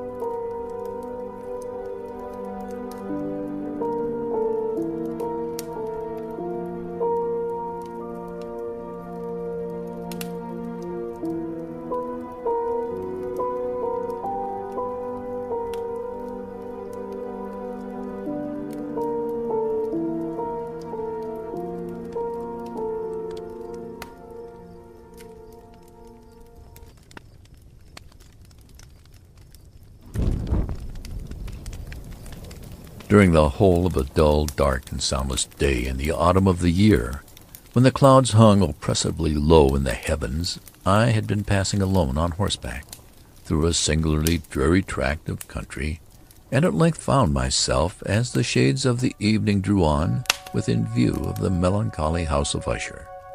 I knew not how it was, but with the first glimpse of the building a sense of insufferable gloom pervaded my spirit. I say insufferable, for the feeling was unrelieved by any of that half-pleasurable, because poetic sentiment with which the mind usually receives even the sternest natural images of the desolate or terrible. I looked upon the scene before me, upon the mere house and the simple landscape features of the domain, upon the bleak walls, on the vacant eye-like windows. upon a few rank sedges, and upon a few white trunks of decayed trees, with an utter depression of soul which I can compare to no earthly sensation more properly than to the after-dream of the reveler upon opium. The bitter lapse into everyday life, the hideous dropping off of the veil. There was an iciness, a sinking, a sickening of the heart, an unredeemed dreariness of thought which no goading of the imagination could torture into aught of the sublime. What was it? I paused to think. What was it that so unnerved me in the contemplation of the house of Usher? It was a mystery all unsoluble, nor could I grapple with the shadowy fancies that crowded upon me as I pondered. I was forced to fall back upon the unsatisfactory conclusion that while beyond doubt there are combinations of very simple natural objects which have the power of thus affecting us, still the analysis of this power lies among considerations beyond our depth. It was possible, I reflected, that a mere different arrangement of the particulars of the scene, of the details of the picture, would be sufficient to modify or perhaps to annihilate its capacity for sorrowful impression. And acting upon this idea, I reined my horse to the precipitous brink of a black and lurid tarn that lay in unruffled luster by the dwelling, and gazed down, but with a shudder even more thrilling than before, upon the remodeled and inverted images of the gray sedge, and the ghastly tree stems, and the vacant and eye-like windows. Nevertheless, in this mansion of gloom, I now proposed to myself a sojourn of some weeks. Its proprietor, Roderick Usher, had been one of my boon companions in boyhood, but many years had elapsed since our last meeting. A letter, however, had lately reached me in a distant part of the country. A letter from him, which in its wildly importunate nature had admitted of no other than a personal reply. The MS gave evidence of nervous agitation. The writer spoke of acute bodily illness, of a mental disorder which oppressed him, and an earnest desire to see me as his best and indeed his only personal friend, with a view of attempting, by the cheerfulness of my society, some alleviation of his malady. It was the manner in which all this and much more was said. It was the apparent heart that went with his request, which allowed me no room for hesitation, and I accordingly obeyed forthwith what I still considered a very singular summons. Although as boys we had been even intimate associates, yet I really knew little of my friend. His reserve had been always excessive and habitual. I was aware, however, that his very ancient family had been noted, time out of mind, for a peculiar sensibility of temperament, displaying itself through long ages in many works of exalted art, and manifested of late in repeated deeds of munificent yet unobtrusive charity, as well as in a passionate devotion to the intricacies, perhaps even more than to the orthodox and easily recognizable beauties of musical science. I had learned, too, the very remarkable fact that the stem of the Usher race, all time-honored as it was, had put forth at no period any enduring branch. In other words, that the entire family lay in the direct line of descent, and had always, with very trifling and very temporary variation, so lain.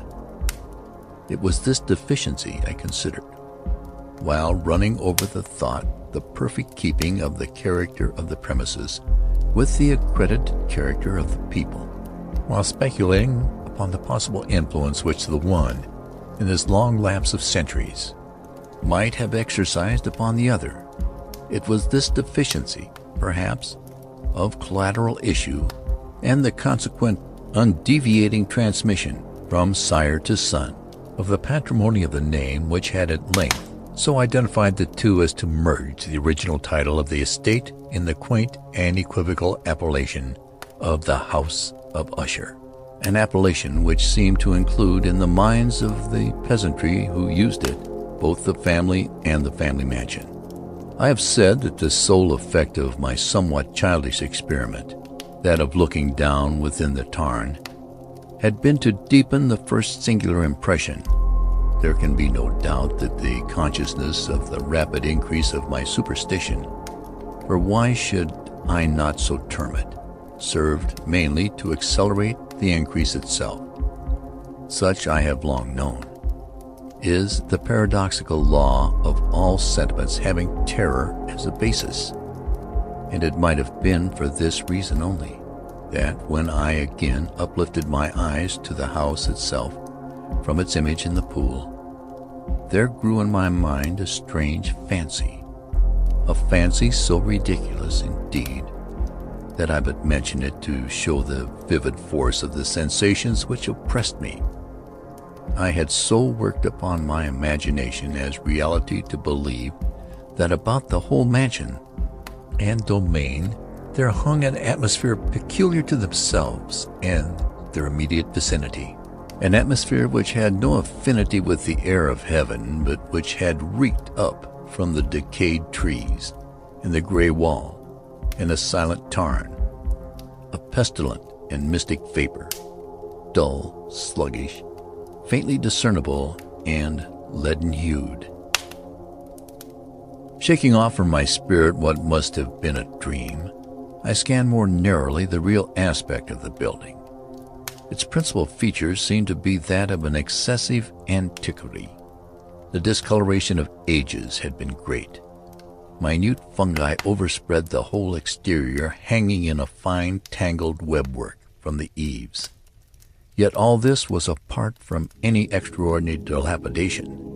No portion of the masonry had fallen, and there appeared to be a wild inconsistency between its still perfect adaptation of parts and the crumbling condition of the individual stones.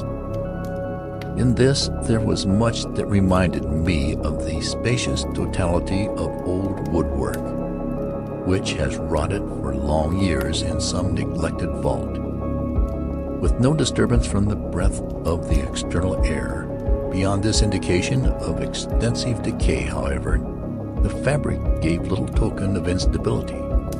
Perhaps the eye of a scrutinizing observer might have discovered a barely perceptible fissure, which, extending from the roof of the building in front, made its way down the wall in a zigzag direction until it became lost in the sullen waters of the tarn. Noticing these things, I rode over a short causeway to the house. A servant in waiting took my horse, and I entered the Gothic archway of the hall. A valet of stately step thence conducted me in silence through many dark and intricate passages in my progress to the studio of his master.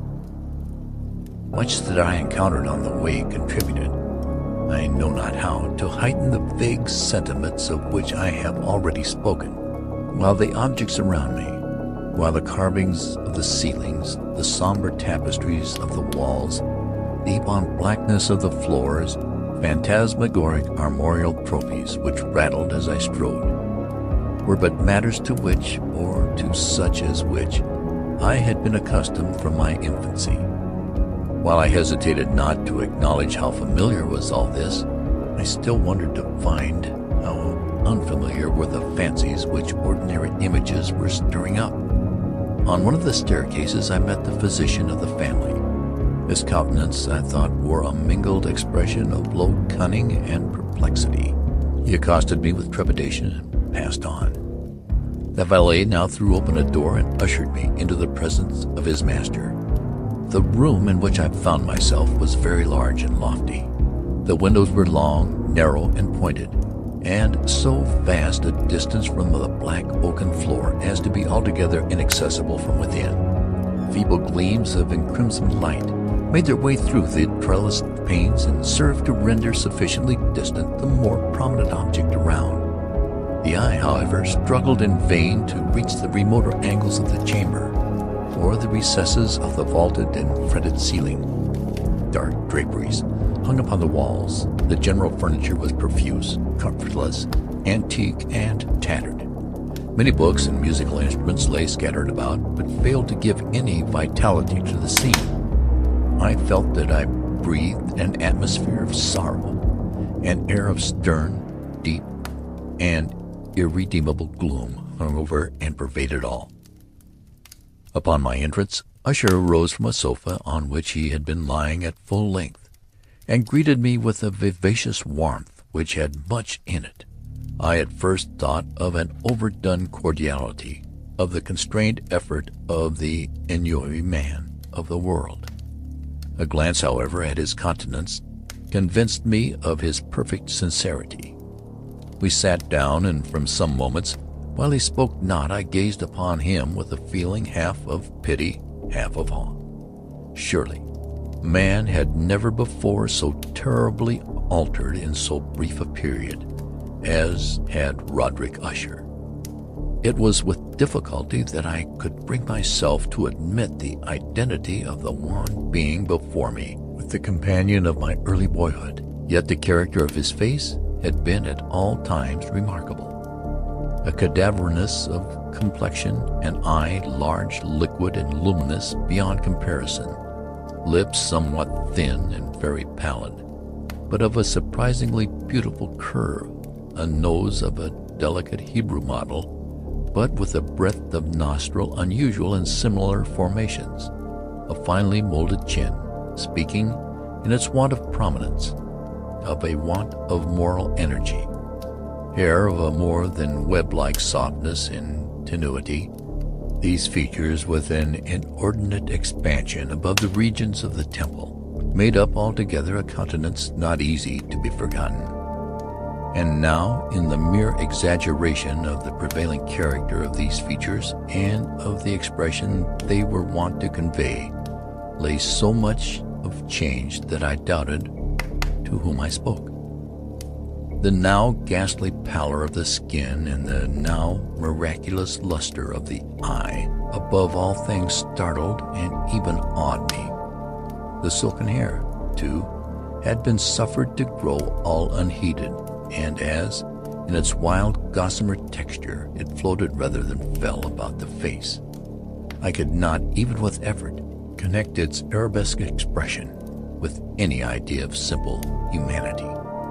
In the manner of my friend, I was at once struck with an incoherence, an inconsistency, and I soon found this to arise from a series of feeble and futile struggles to overcome an habitual trepidancy, an excessive nervous agitation. For something of this nature I had indeed been prepared, no less by his letter than by reminiscence of certain boyish traits, and by conclusions deduced from his peculiar physical conformation and temperament. His action was alternately vivacious and sullen. His voice varied rapidly from a tremulous indecision, when the animal spirits seemed utterly in abeyance, to the species of energetic concision, that abrupt, weighty, unhurried, and hollow-sounding enunciation, that leaden self-balance and perfectly modulated guttural utterance, which may be observed in the lost drunkard or the irreclaimable eater of opium during the periods of his most intense excitement. It was thus that he spoke of the object of my visit, of his earnest desire to see me, and of the solace he expected me to afford him. He entered at some length into what he conceived to be the nature of his malady. It was, he said, a constitutional and family evil, and one for which he despaired to find a remedy, a mere nervous affection, he immediately added, which would undoubtedly soon pass off. It displayed itself in a host of unusual sensations. Some of these, as he detailed them, interested and bewildered me, although perhaps the terms and the general manner of the narration had their weight. He suffered much from a morbid acuteness of the senses. The most insipid food was alone endurable. He could wear only garments of certain texture. The odors of all flowers were oppressive. His eyes were tortured by even a faint light, and there were but peculiar sounds, and these from stringed instruments which did not inspire him with horror. To an anomalous species of terror I found him a burdened slave. "I shall perish," said he. "I must perish in this deplorable folly. Thus, and not otherwise, shall I be lost. I dread the event of the future, not in themselves, but in the results. I shudder at the thought of any, even the most trivial incident which may operate upon this intolerable agitation of soul. I have, indeed, no abhorrence of danger except in its absolute effect. In terror, in this unnerved, in this pitiable condition, I feel that the period will sooner or later arrive when I must abandon life and reason together in some struggle with the grim phantasm, fear." I learned, moreover, at intervals and through broken and equivocal hints, another singular feature of his mental condition. He was enchained by certain superstitious impressions of the dwelling which he tenanted and whence for many years he had never ventured forth, in regard to an influence whose superstitious force was conveyed in terms too shadowy here to be restated, an influence which some peculiarities in the mere form and substance of his family mansion had, by dint of long sufferance, he said, obtained over his spirit, an effect which the physique of all the gray walls and turrets and the dim tarn into which they all looked down had at length brought upon the morale of his existence. He admitted, however, although with hesitation, that much of the peculiar gloom which thus affected him could be traced to a more natural and far more palatable origin, to the severe and long-continued illness, indeed, to the evidently approaching dissolution of a tenderly beloved sister, his sole companion for long years, his last and only relative on earth. Her decease, he said, with a bitterness which I can never forget, would leave him, the hopeless and the frail, the last of the ancient race of the Ushers. While he spoke, the Lady Madeline, for so she was called, passed slowly through a remote portion of the apartment, and without having noticed my presence, disappeared. I regarded her with an utter astonishment, not unmingled with dread, and yet I found it impossible to account for such feelings. A sensation of stupor oppressed me as my eyes followed her retreating steps. When a door at length closed upon her, my glance sought instinctively and eagerly the countenance of her brother. But he had buried his face in his hands, and I could only perceive that a far more than ordinary wanness had overspread the emaciated fingers through which trickled many passionate tears. The disease of the Lady Madeline had long baffled the skill of her physicians.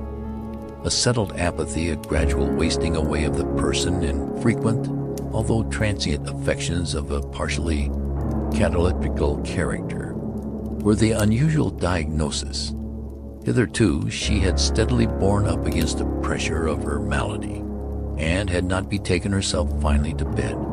But on the closing in of the evening of my arrival at the house, she succumbed, as her brother told me at night, with inexpressible agitation, to the prostrating power of the destroyer, and I learned that the glimpse I had obtained of her person would thus probably be the last I should attain, that the lady, at least while living, would be seen by me no more. For several days ensuing, her name was unmentioned by either Usher or myself, and during this period I was busied in earnest endeavors to alleviate the melancholy of my friend. We painted and read together, or I listened, as if in a dream, to the wild improvisations of his speaking guitar, and thus, as a closer and still closer intimacy admitted me more unreservedly into the recesses of his spirit, the more bitterly did I perceive the futility of all attempt at cheering a mind from which darkness, as if an inherent positive quality, poured forth upon all objects of the moral and physical universe in one unceasing radiation of gloom. I shall ever bear about me a memory of the many solemn hours I thus spent alone with the master of the House of Usher.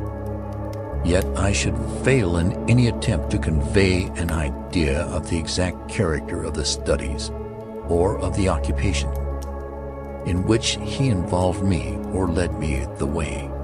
An excited and highly distempered ideality threw a sulphurous luster over all.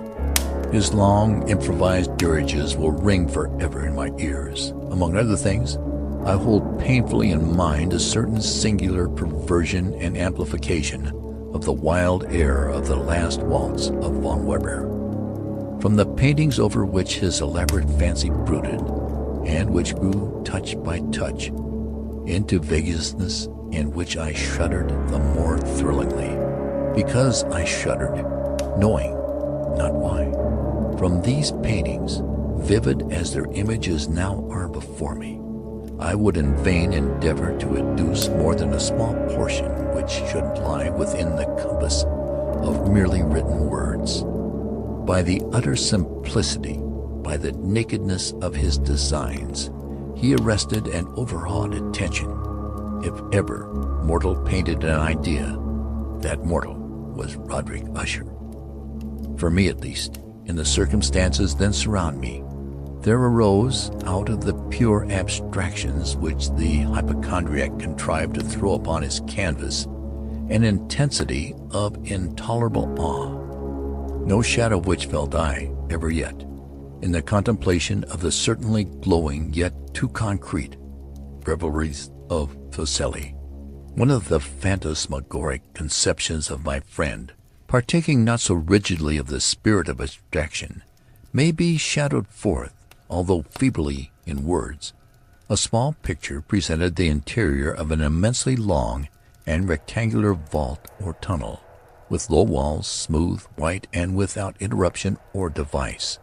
Certain accessory points of the design served well to convey the idea that this excavation lay at an exceeding depth below the surface of the earth.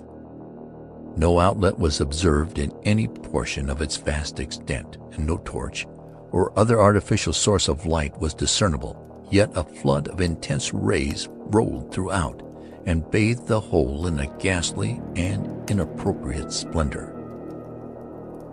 I have just spoken of that morbid condition of the auditory nerve, which rendered all music intolerable to the sufferer.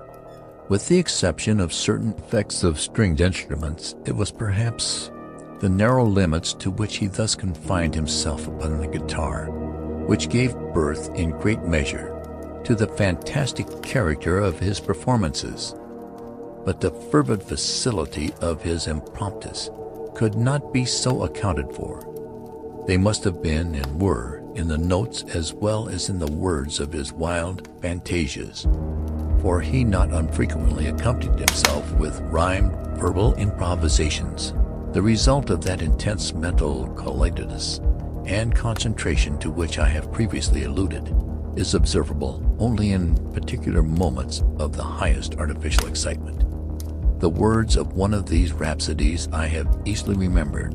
I was, perhaps, more forcibly impressed with it as he gave it, because in the under or mystic current of its meaning, I fancied that I perceived, and for the first time, a full consciousness on the part of Usher of the tottering of his lofty reason upon her throne. The verses, which were entitled "The Haunted Palace," ran very nearly, if not accurately, thus: "In the greenest of our valleys, by good angels tenanted, once a fair and stately palace, radiant palace, reared its head. In the monarch thought's domination, it stood here. Never spread opinion over fabric half so fair. Banners yellow, glorious golden, on its roof did float and flow. Thus all this was in the olden time long ago. And every gentle air that dallied in that sweet day, along the ramparts plumed and pallid, a winged odor went away. Wanderers in that happy valley through two luminous windows saw spirits moving musically to to a lute's well-tuned law. Round about a throne were sitting, for by on the state his glory well befitting, the ruler of the realm was seen. And all with pearl and ruby glowing was the fair palace door, through which came floating, flowing, and sparkling evermore, a troop of echoes whose sweet duty was but to sing, in voices of surpassing beauty, the wit and wisdom of their king. But evil things in robes of sorrow assailed the monarch's high estate. Ah, let us mourn, for never morrow shall dawn upon him desolate. And round about his home the glory that blushed and bloomed is but a dim remembered story of the old time entombed.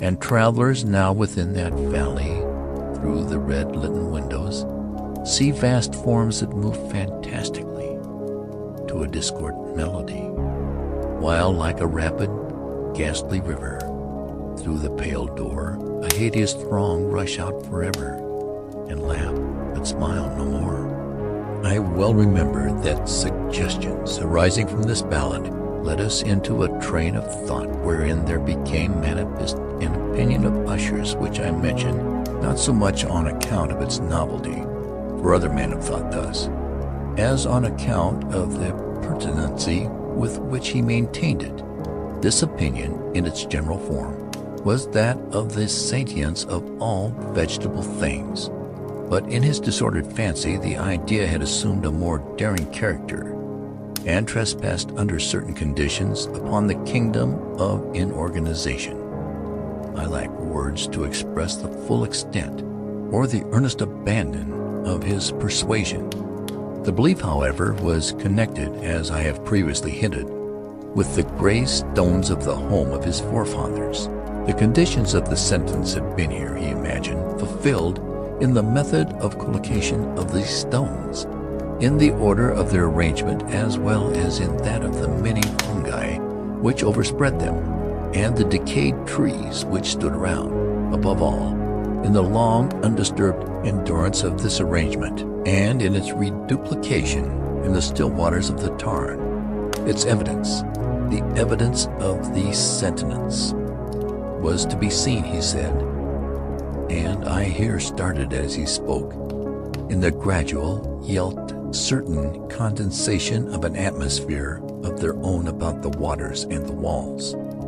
The result was discoverable, he added, in that silent yet importunate and terrible influence which for centuries had mouldered the destinies of his family, and which made him what I now saw him, what he was.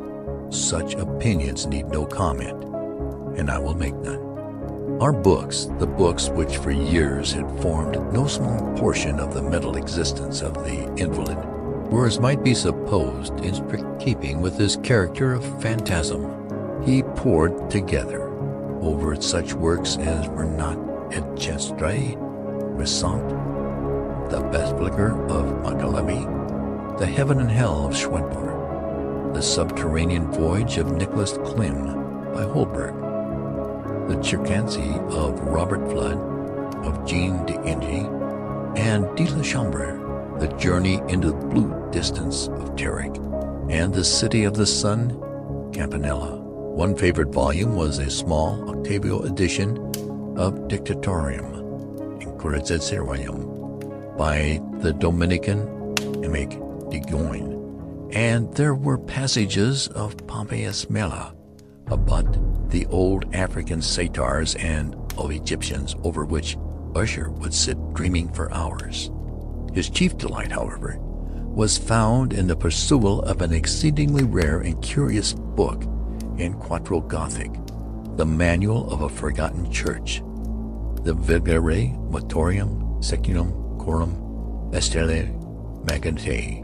I could not help thinking of the wild ritual of this work, and of its probable influence upon the hypochondriac, when one evening, having informed me abruptly that the Lady Madeline was no more, he stated his intention of preserving her corpse for a fortnight, previously to its final interment, in one of the numerous vaults within the main walls of the building. The worldly reason, however, assigned for this singular proceeding was one which I did not feel at liberty to dispute. The brother had been led to his resolution, so he told me, by consideration of the unusual character of the malady of the deceased, of certain obtrusive and eager inquiries on the part of her medical men, and of the remote and exposed situation of the burial ground of the family. I will not deny that when I called to mind the sinister countenance of the person whom I met upon the staircase on the day of my arrival at the house, I had no desire to oppose what I regarded at best but a harmless and by no means unnatural precaution. At the request of Usher, I personally aided him in the arrangements for the temporary entombment. The body having been encoffined, we two alone bore it to its rest.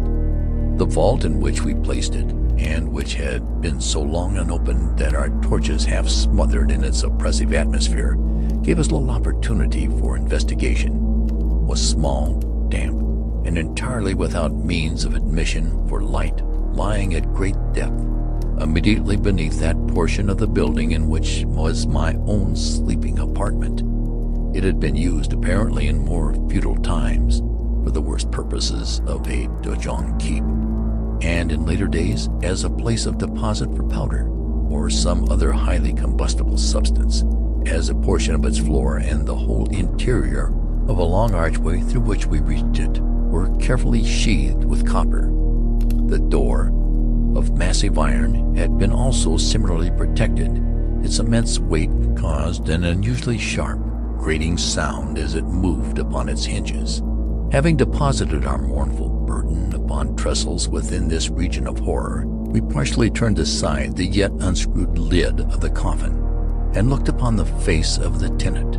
A striking similitude between the brother and sister now first arrested my attention, and Usher, divining perhaps my thought, murmured out some words for which I learned that the deceased and himself had been twins, and that sympathies of a scarcely intelligible nature had always existed between them. Our glances, however, rested not long upon the dead, for we could not regard her unawed.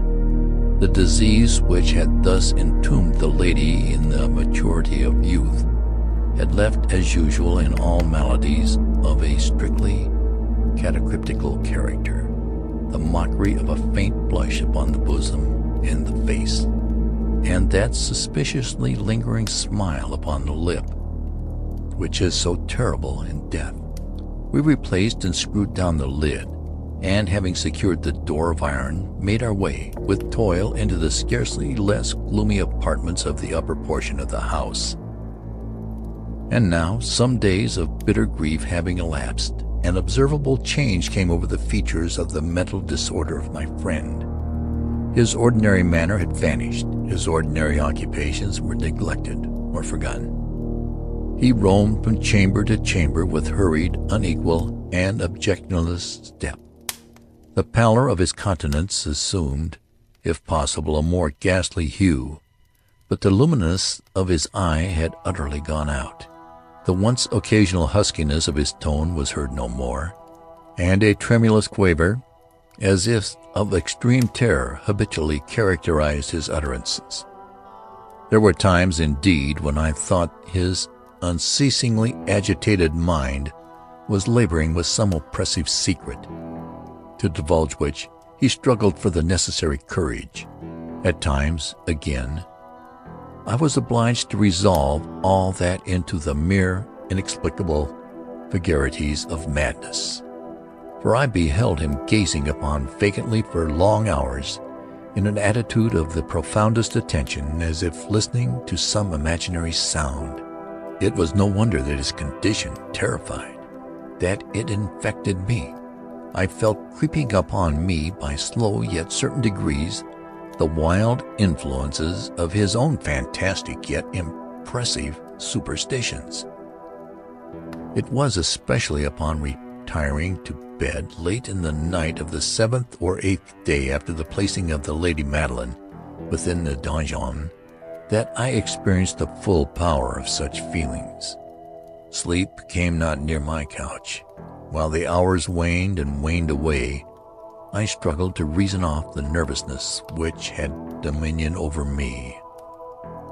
I endeavored to believe that much, if not all of what I felt, was due to the bewildering influence of the gloomy furniture of the room, of the dark and tattered draperies, which, tortured into motion by the breath of a rising tempest, swayed fitfully to and fro upon the walls, and rustled uneasily about the decorations of the bed. But my efforts were fruitless. An irrepressible tremor gradually pervaded my frame, and at length there sat upon my very heart an incubus of utterly ceaseless alarm. Shaking this off with a gasp and a struggle, I uplifted myself upon the pillows, and peering earnestly within the intense darkness of the chamber, hearkened. I know not why, except that an instinctive spirit prompted me to certain low and indefinite sounds which came through the pauses of the storm at long intervals. I knew not whence, overpowered by an intense sentiment of horror, unaccountable yet unendurable, I threw on my clothes with haste, for I felt that I should sleep no more during the night, and endeavored to arouse myself from the pitiable condition into which I had fallen by pacing rapidly to and fro through the apartment. I had taken but few turns in this manner when a light step on an adjoining staircase arrested my attention. I presently recognized it as that of Usher. In an instant afterward he rapped with a gentle touch at my door, and entered bearing a lamp. His countenance was, as usual, cadaverously wan, but moreover there was a species of mad hilarity in his eyes, and evidently restrained hysteria in his whole demeanor. His air appalled me, but anything was preferable to the solitude which I had so long endured, and I even welcomed his presence as a relief. "You have not seen it?" he said abruptly, after having stared about him for some moments in silence. "You have not then seen it? But stay, you will." Thus speaking, and having carefully shaded his lamp, he hurried to one of the casements and threw it freely open to the storm. The impetuous fury of the enduring gust nearly lifted us from our feet. It was, indeed, a tempestuous yet sternly beautiful night, and one wildly singular in its terror and its beauty.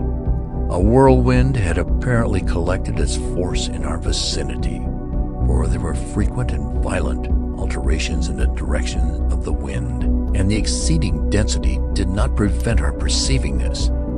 Yet we had no glimpse of the moon or stars, nor was there any flashing forth of the lightning. But the undersurfaces of the huge masses of agitated vapor, as well as all terrestrial objects immediately around us, were glowing in the unnatural light of a faintly luminous and distinctly visible gaseous exhalation which hung about and enshrouded the mansion. "You must not, you shall not behold this," said I, shudderingly to Usher, as I led him with a gentle violence from the window to a seat. "These appearances which bewildered you are merely electrical phenomena not uncommon, or it may be that they have their ghastly origin in the rank mismania of the Tarn. Let us close this casement. The air is chilling and dangerous to your frame. Here is one of your favorite romances I will read, and you shall listen, and so we will pass away this terrible night together." The antique volume which I had taken up was The Mad Tryst of Sir Launcelot Canning, but I had called it a favorite of Usher's, more in sad jest than in earnest, for in truth there is little in its uncouth and unimaginative proximity which could have had interest for the lofty and spiritual ideality of my friend. It was, however, the only book immediately at hand, and I indulged a vague hope that the excitement which now agitated the hypochondriac might find relief for the history of mental disorder is full of similar anomalies. Could I have judged, indeed, by the wild, overstrained air of vivacity with which he hearkened, or apparently hearkened, to the words of the tale, I might well have congratulated myself upon the success of my design. I had arrived at that well-known portion of the story where Ethelred, the hero of the tryst, having sought in vain for peaceable admission unto the dwelling of her hermit, proceeds to make good an entrance by force.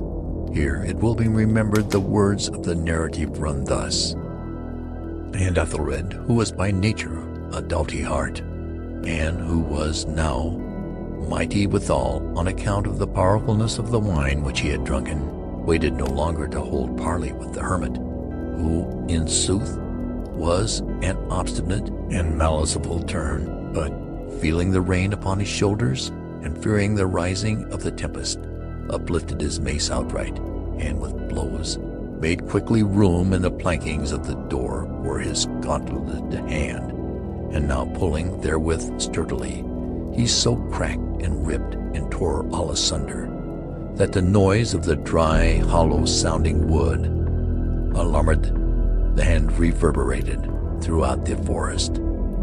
At the termination of this sentence, I started for a moment, paused, for it appeared to me, although I at once concluded that my excited fancy had deceived me, it appeared to me that from some very remote portion of the margin there came indistinctly to my ears what might have been, in its exact similarity of character, the echo, but a stifled and dull one certainly, of the very cracking and rippling sound which Sir Launcelot had so particularly described.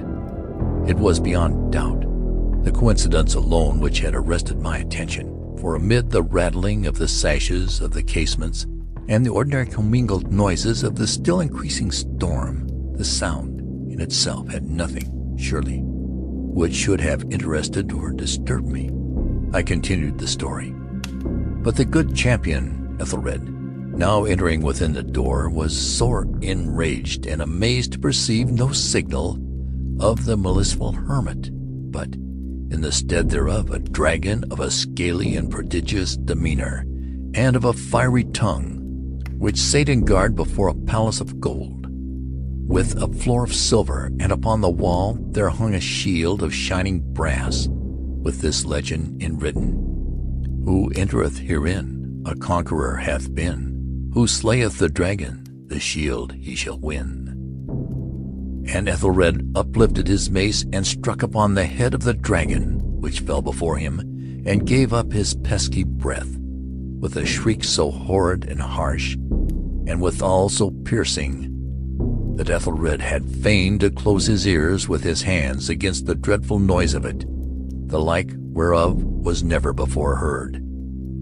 Here again I paused abruptly, and now with a feeling of wild amazement, for there could be no doubt whatever that in this instance I did actually hear, although from what direction it proceeded I found it impossible to say, a low and apparently distant but harsh, protracted, and most unusual screaming or grating sound, the exact counterpart of what my fancy had already conjured up for the dragon's unnatural shriek, as described by the romancer.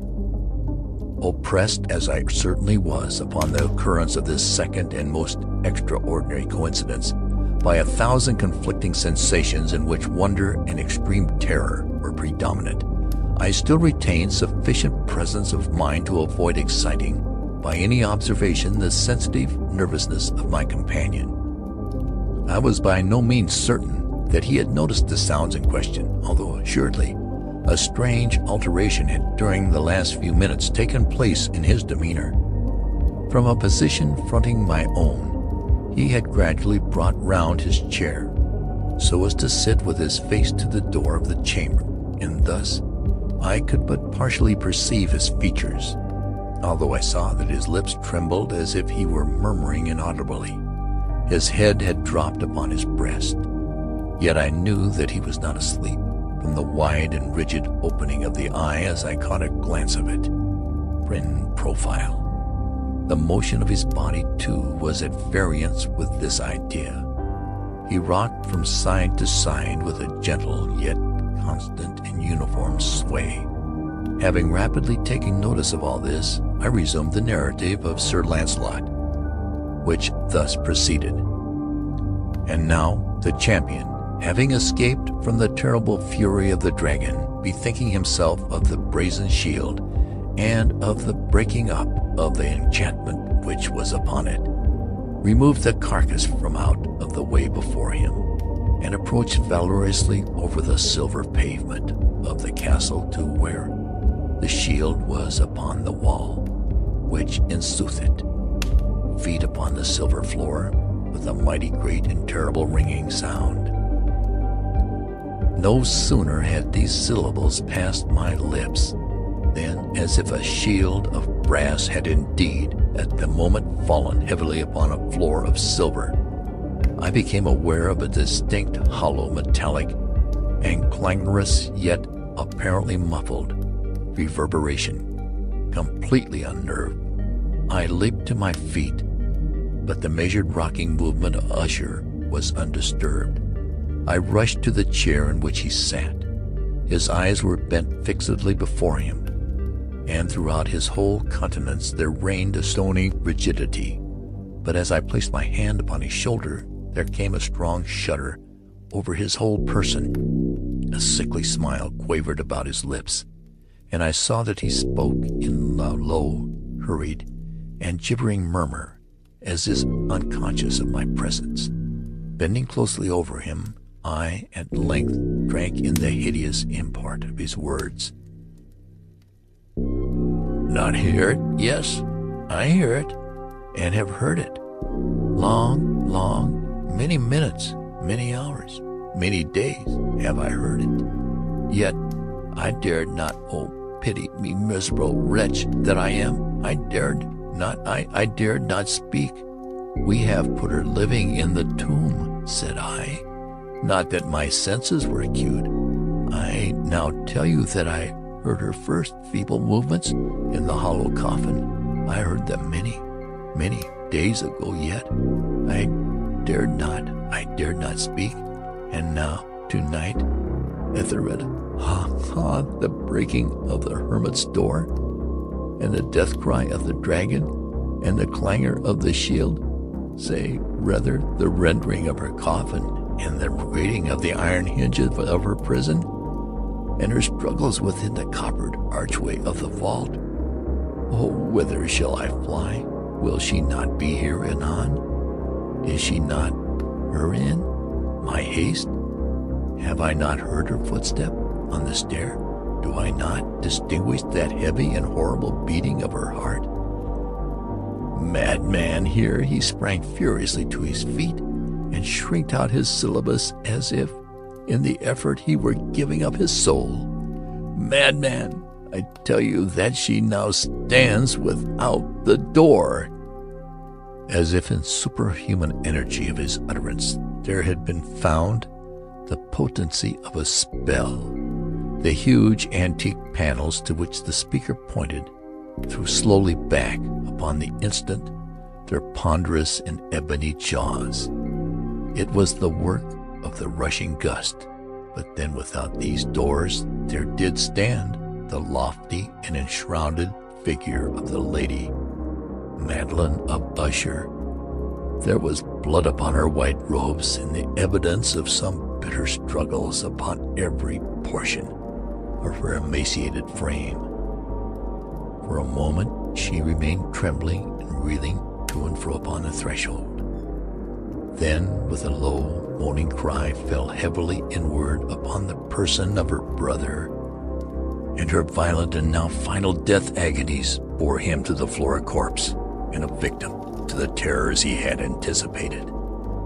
From that chamber and from that mansion I fled aghast.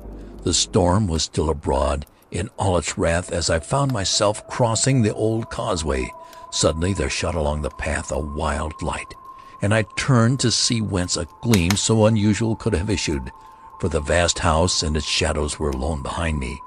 The radiance was that of the full setting, the blood-red moon, which now shone vividly through that once barely discernible fissure of which I have before spoken, as extending from the roof of the building in a zigzag direction to the base.